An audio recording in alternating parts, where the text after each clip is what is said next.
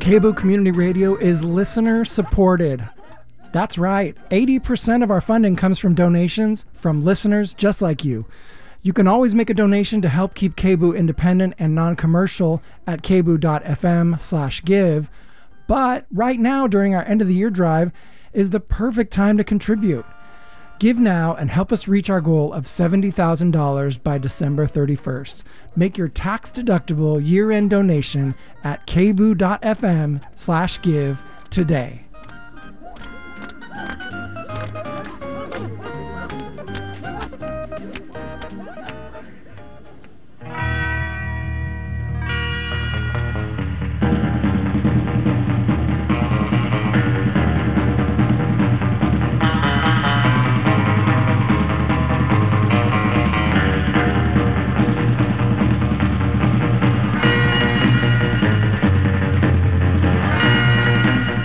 You're listening to KBOO Portland. KBOO Community Radio holds open meetings concerning the operations and programming of KBOO in accordance with requirements of the Communications Act of 1934 and certification requirements of the Corporation for Public Broadcasting. Information about KBOO Community Radio's open meeting policy is available at our website at kboo.fm. Due to the temporary closure of in-station activity at KBOO, meetings will be conducted online via public video conferencing unless otherwise noted. A public link and phone number to attend the meetings are available on our website. The Development and Events Committee meets on the fourth Monday of the month at 4:30 p.m. Please visit our website at kboo.fm to verify if a meeting is being held. KBOO Community Radio is listener-sponsored. That's right. 80% of our funding comes from donations from listeners just like you. You can always donate to keep KBOO independent and non-commercial at kboo.fm/give. Contribute now, and your donation will be matched dollar for dollar up to $10,000, thanks to the generous support of a group of anonymous KBOO donors. Give now and help us reach our goal of $70,000 by December 31st. Make your year-end tax-deductible donation at kboo.fm/give today.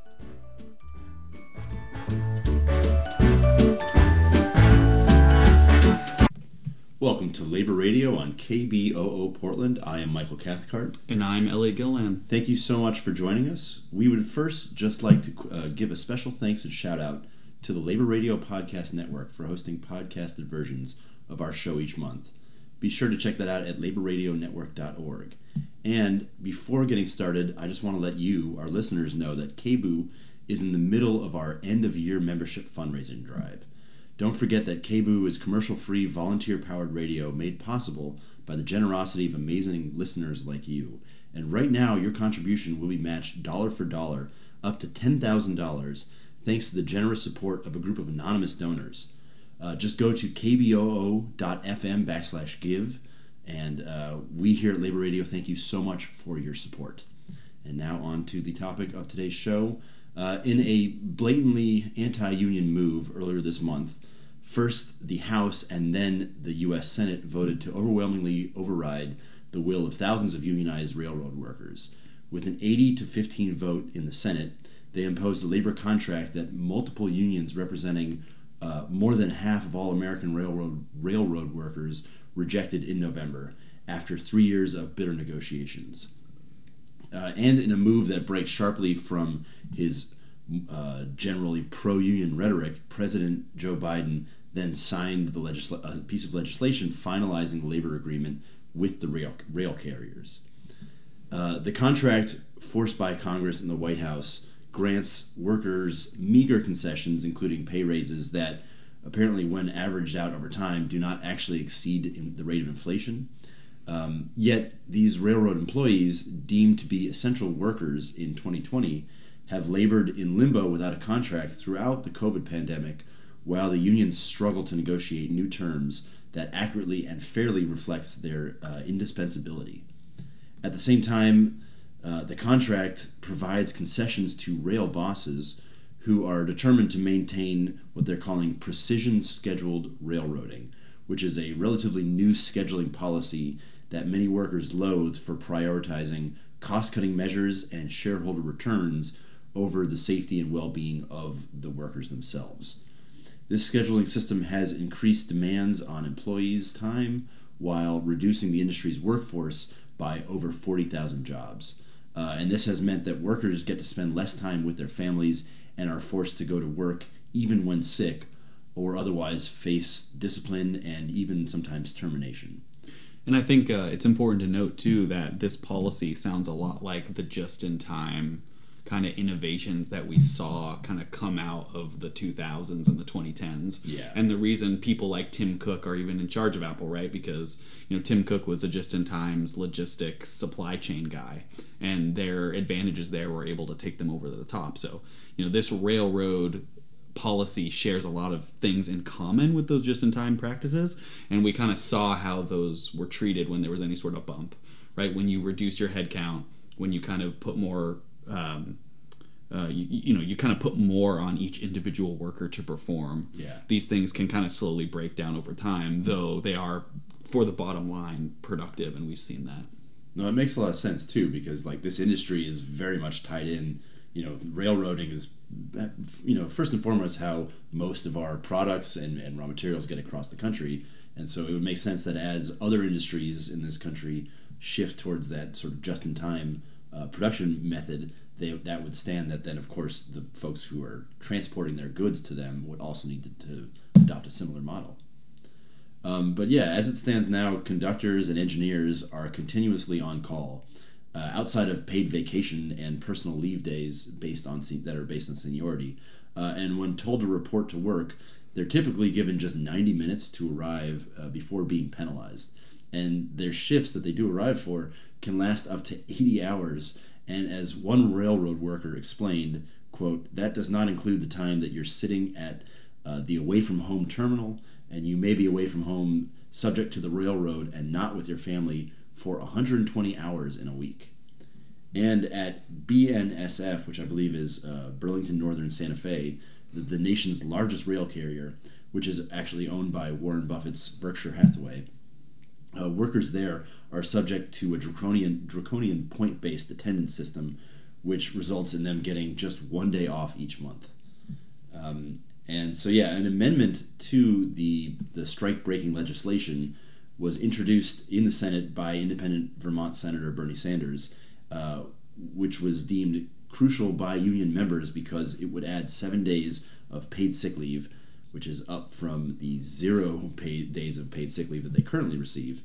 That amendment failed with only 52 yes votes, falling short of the 60-vote threshold that is needed to bypass a filibuster. Now, Sanders, the independent Vermont senator, who also voted no on the eventual resolution that did not include that amendment, condemned the rail industry before the vote, saying, quote, "If you want to talk about the excesses of corporate greed, then you've got to talk about the rail industry and what's going on right now. For the rail industry, business has never been better. Record-breaking profits. But they are one of the few industries in America today that have 0 paid sick leave. Unbelievably, if a worker today in the rail industry gets sick, that worker gets a mark for missing work and can, and in some cases will be fired." I don't do a great Bernie voice, but that would have, imagine that in the Bernie Sanders, that Brooklyn accent. But yeah, the vote is thoroughly unsatisfying, is a thoroughly unsatisfying result for the rail workers, who had initially pushed for up to 15 days of paid sick leave, better health benefits overall, and other attendance and schedule-related demands. The unions and labor advocates have called it a show of both major political parties' unbreakable alliance with capital and the rail industry leaders. Even if the sick leave amendment had passed, the amendment didn't go as far as some union members had pushed for. And workers say that the inclusion of paid sick leave would still not fully address the abusive conditions they face or undo the fact that many Democrats voted to override the will of the unions, and that hurt them. In fact, Tom Modica, a rail mechanic in Chicago, told the Washington Post in an interview that, quote, "We carry the country on our backs, whether Congress realizes it or not. The fact that they are willing to force a contract down our throats to keep the railroads from shutting down means that we're important. But they get sick days, and we're out here in the snow all day, and we don't. It's pretty hypocritical." And Jason Doring, who is the General Secretary of Railroad Workers United, which is an independent advocacy group formed of union members, said in a statement just after the president signed the legislation, quote, "Politicians are happy to voice platitudes to heap praise on us for our heroism throughout the pandemic, the essential nature of our work, the difficult and dangerous and demanding conditions of our jobs. Yet, when the steel hits the rail, they back the powerful and wealthy rail carriers every time." And, for his part, it appears that Joe Biden, who has, in the past and continues to claim repeatedly to be, quote, the most pro-union president in American history, President Biden decided to very publicly side with management against the rail unions so as not to disrupt, that most holy of American traditions, shopping, especially around the holiday time. And when asked by reporters to explain his decision to sign the legislation, the president said he did so to prevent an economic catastrophe at a very bad time of the calendar, before changing the subject to boast about job gains and lower gasoline prices. Biden has continued to present his decision as a difficult choice, but the right one for protecting the broader economy ahead of the holidays. And there's definitely merit to that argument. Like a shutdown of rail traffic, especially freight rail traffic in this country, would absolutely grind the economy largely to a halt, or at least severely impact the economy. There's no getting around that fact. Advocacy groups for business trade groups such as the Chamber of Commerce have put forward numbers regarding like how much losses there would be in the economy. Yeah. The National Chamber of Commerce and an advocacy group sympathetic to the rail management have put out a stat saying that basically the strike would have resulted in about a $2 billion loss every single day. Jeez. And obviously that's not something that either side really wants to see happen, both from the capital side of it and also even the workers. All of their savings and stuff are in the S&P 500 or in these index funds that would obviously be hit by all of these things. So ultimately, it's not really something that we could have handled kind of with the state of the economy. But that being said, the leverage of the workers was really strong, and they kind of ended up not getting anything. Yeah. No, I think that's a great point. Obviously, even if, if you're not talking about these rail workers, just workers in general have pension funds or 401ks, like they would be impacted by a complete shutdown of our economy that would come from shutting down rail traffic. But, the railroad workers themselves and their unions say that claims by Biden and industry groups like the Chamber of Commerce that claim that a strike or a slowdown would inevitably cause widespread economic damage are somewhat overblown, and it's possible that the numbers, the $2 billion a day that the Chamber of Commerce put out, may be over-exaggerated number. It's hard to say without this actually coming to fruition. But there's the counter argument to that, or the flip side of that is that railroad unions argue that instead of inconveniencing holiday shoppers and focusing on what that would do for this time of the calendar, as Biden put it, the greater threat is actually from workers being on the job for days on end without sufficient time off to see a doctor or taking the time to recover from an illness. Especially as the nation has continued to struggle with COVID-19 and other viruses, as we currently still are and have been for the last 3+ years at this point. And in fact, in this past June, a locomotive engineer actually died of a heart attack on the job after missing a doctor's appointment to avoid being penalized by BNSF, the railroad that is owned by Berkshire Hathaway. Now, Biden claims to be a longtime supporter of paid sick leave and has, in fact, pledged to continue fighting for sick leave for these rail workers. But he has still not proposed any legislation or effective executive actions to that effect. And it just seems like a truly pro-labor president would have, started by vetoing this bill or refusing to sign it until carriers committed to providing paid sick leave and not just pushing ahead with what existed. Or honestly, just helping to whip the votes. Right, exactly. I think, this to me, what has occurred is kind of like the worst case situation of, okay, we can't really allow this economic impact to hit at this time. Now, yes, because of the holiday season, but also because, the economy in its current state, right, and it would be so many jobs and things like that. So I think everybody kind of understands the gravity of the situation.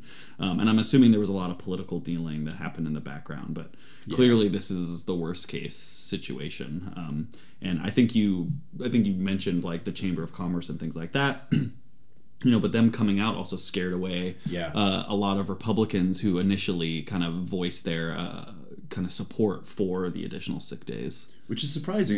You wouldn't imagine that that's an issue that really any of the current GOP would be on board for, but apparently there were something, 10 or 11 Republican congressmen or congresspeople that were... Senators, yeah, thank you. Of course. That were... had spoken up and said that they were planning on voting yes, like hard yeses on the amendment. But then the Chamber of Commerce came out and basically said, we're going to be grading all of these senators, giving them a grade on how they vote on this.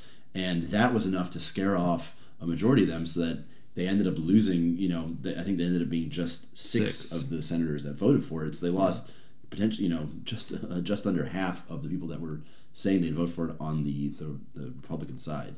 And so, the fact that they were able to be swayed that easily from it doesn't bode well for these types of we won't dive into it here, right. But there are a ton of little to large issues that caused us to end up where we're at, and that ranges all the way from the negotiations themselves to probably what were bad tactics used by the management side, which we've talked a ton about on this show, but then also kind of coming over to when it was first introduced and the government stepped in first at Congress and then now the Senate has voted on it.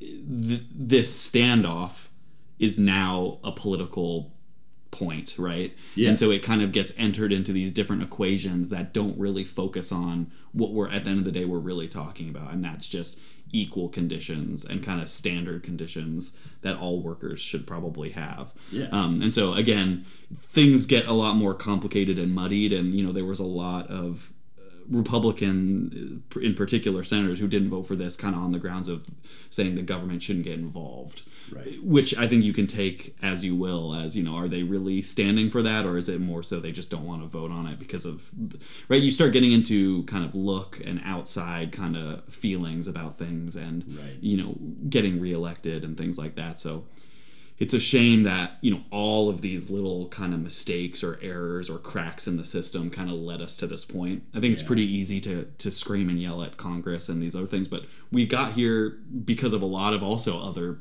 gigantic problems. Yeah. One of which we'll probably touch on is that these transportation folks are dealt with differently than, other types of workers. Yeah, and like you were saying, it has a lot to do too with like our political culture and the climate, that it could be that something as simple as, hey, these blue-collar workers that could be your neighbor, whatever, they don't deserve sick days. It seems like that would be a thing you could sell to any grouping of Americans, regardless of who your constituents are, what office you hold. It seems like whether you're Republican or Democrat, that's a thing that could be sold devoid of ideology. That could just be a thing like, hey, these workers should be able to take sick time. Yeah. And so the fact that we are at a point where a Republican would be scared off from voting for something as simple as just a few extra sick days for blue-collar workers means that our political culture, like the climate that our politics exist in, is so broken that it wasn't going to solve this problem anyways. Yeah, it is important to note as well for the current system that they do have PTO, and they're forced to use that paid time off for illnesses. And my understanding of the current rules as well is they can take time off for work, but it's unpaid. Yeah. And then they also take penalties when they come back on those days they took off. Yeah. So technically they can take days off if they get sick, but again, they are unpaid, and they also take a hit for it in the scheduling system going forward. They get so penalized. It's again, when Mike talks about that rail worker avoiding going to the doctor, he could have taken unpaid days off, but again, on top of that, he's then punished, and so he didn't want to do that, right? Right. And so along with all of that, like, even if just for the part of the Democrats and specifically President Biden, like, if it had been the case that he wasn't, as was the case, like, he wasn't able to whip all the votes on both the Democratic or the Republican side to get this to pass, but so if it had been someone who was truly standing on their pro-union ideals, even in that situation, were a strike to proceed, a truly like pro-labor president would then, instead of in that situation, would likely point to all the reasons why it's not actually labor's fault as much as it is the intractability of the position of management. If the dispute ultimately got to a strike and the shutdown and shut down the rails, this type of president would use the bully pulpit to blame the industry and its Wall Street shareholders for refusing to concede on these inhumane scheduling policies. Like, that would be the approach of someone who is truly the most pro-labor president of our time, at least in the way that I see it. And so we're quickly just going to take a break here and reintroduce the show. If you're just tuning in, you're listening to Labor Radio here on listener-supported KBOO Community Radio. We'll be right back with our discussion about strike-breaking efforts within the railroad industry in just a moment.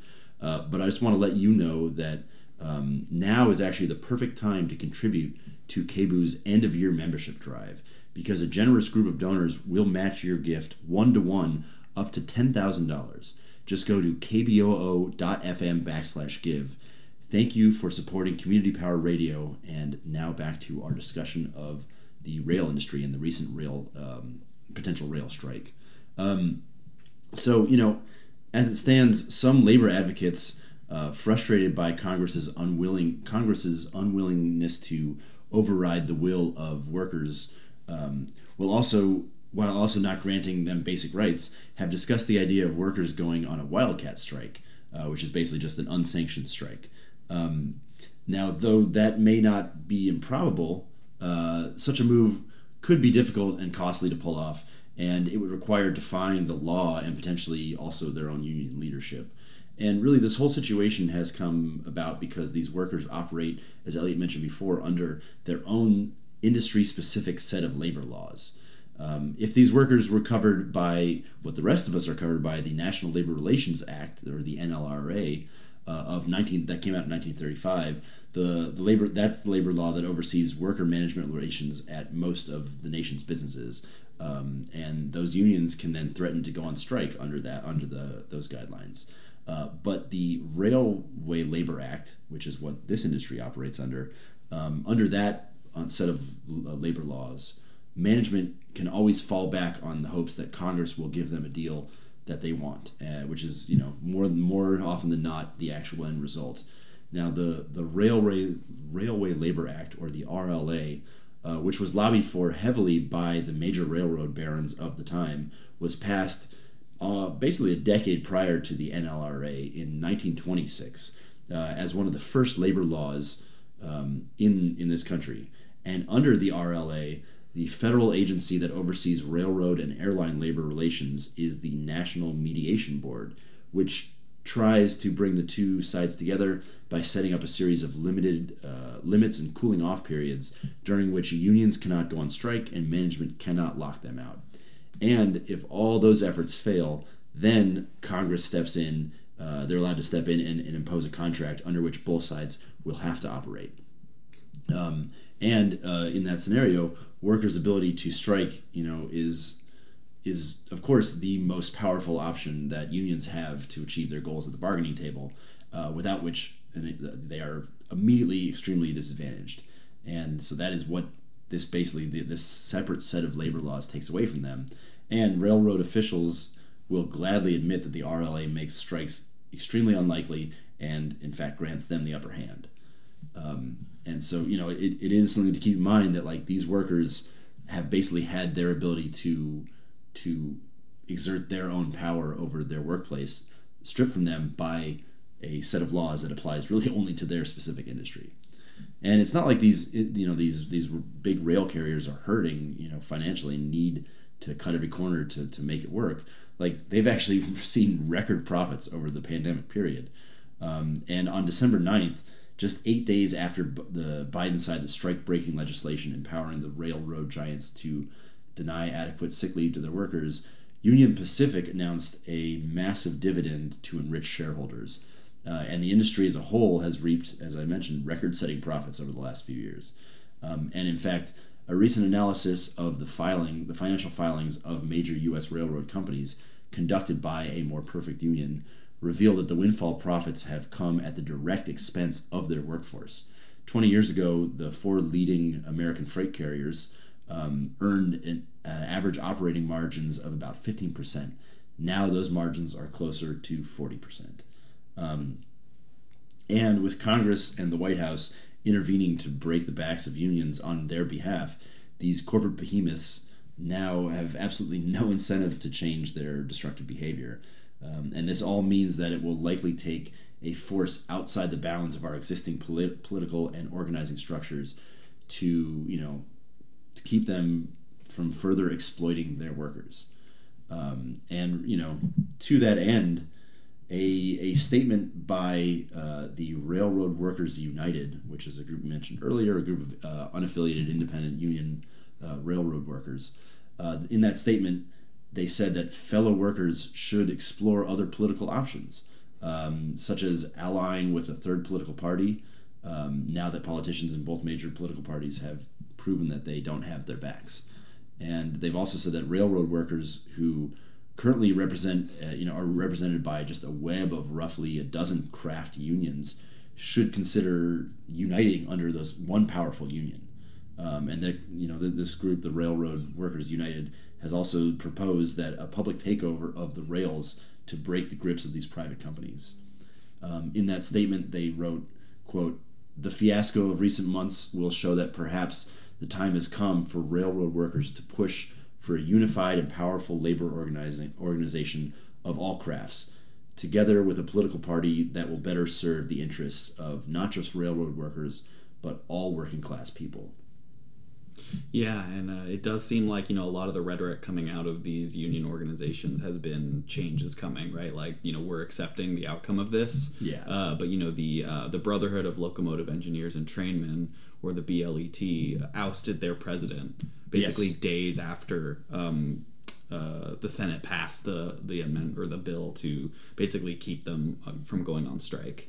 And the new BLET president basically came out saying that before the Biden bill or the Biden proposition in November, about 99% of their membership wanted to strike, and they ended up just kind of agreeing to the November amendment, mostly for reasons that had nothing to do with what was in it, but mostly because they were missing back pay, and again, they had been operating without an agreement for over 3 years, and so they basically felt defeated, and so they, as a result of that, they ousted their president, and I think we're going to see a ton of that happening, and 5 years from now, when this current bill that ends, we could be in a very similar type situation with a union leadership and membership that is charged to not allow the same outcome. Yeah. So, this could be just kind of a pause on a much larger situation that we'll have to deal with later in the decade. Yeah, like it's just kicking the can down the road, it seems. And, that's a really good point that, like, some critics of this may point to the fact that a lot of the unions did sign off on it, and workers ultimately, agreed to, or their representatives agreed to the terms of this contract. But, as Elliot just said, like, a lot of that has to do with not the fact that they love the contract, rather that they are just tired of not getting the back pay that they deserve, and they need that money. And so it's like, hey, if they don't see a light at the end of the tunnel, they'll just take what they can get rather than not getting anything, especially after 3 years of slogging through a COVID-riddled workplace while being deemed heroes, but not seeing any of the benefits of that, not seeing any of the financial or benefit. I mean, it's a terrible situation all around. I think the outcome is one that at least we avoid absolute devastation. Yeah, but that's not really any condolence to the people who now have to go back to work under a policy that is crushing them slowly over time, right? So it's hard. At least with the current outcome, it's hard to see the positive.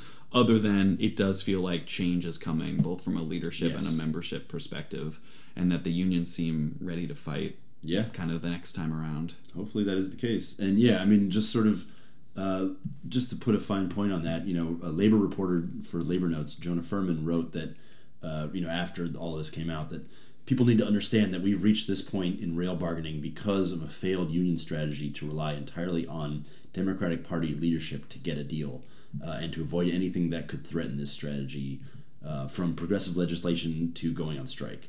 And so, yeah, ultimately, there needs to be a change in what the approach from these union leadership, what the union tactics is in this, and maybe not rely so much on just, hey, well, the Democrats have our back, and maybe try and form their own power base by joining together as one larger union and figuring out how to exert that collective power as on a broader scale into the political system, rather than doing it piecemeal through smaller unions themselves. And just to close out, the other obvious thing here is that a lot of this would be avoided if we had, if there was a federal mandate for paid sick leave. Yeah. Because that would solve so much of this. But of course, that's beyond what our current political system is willing to do. But I think ultimately, none of this will truly be solved until we are able to provide. I mean, first, of course, a universal healthcare system, something like Medicare for all, but also just a mandate from the federal government to every single employer that, regardless of what industry you're in, that their workers get paid time off if they're sick. That seems like a pretty simple thing, especially considering that right now, according to most recent data, there's about 540,000 workers that are still out due to COVID, and those are just the ones who've actually taken tests that they've reported and are reporting that. So yeah, unfortunately, we are out of time, and we will continue to follow this story as we already have, and we will bring this to you as there's updates. But hopefully this can be this can lead to, as Elliot said, wake up call. Exactly. Yeah. So thank you so much for tuning in. This is Labor Radio. I have been Michael Cathcart, and I'm Elliot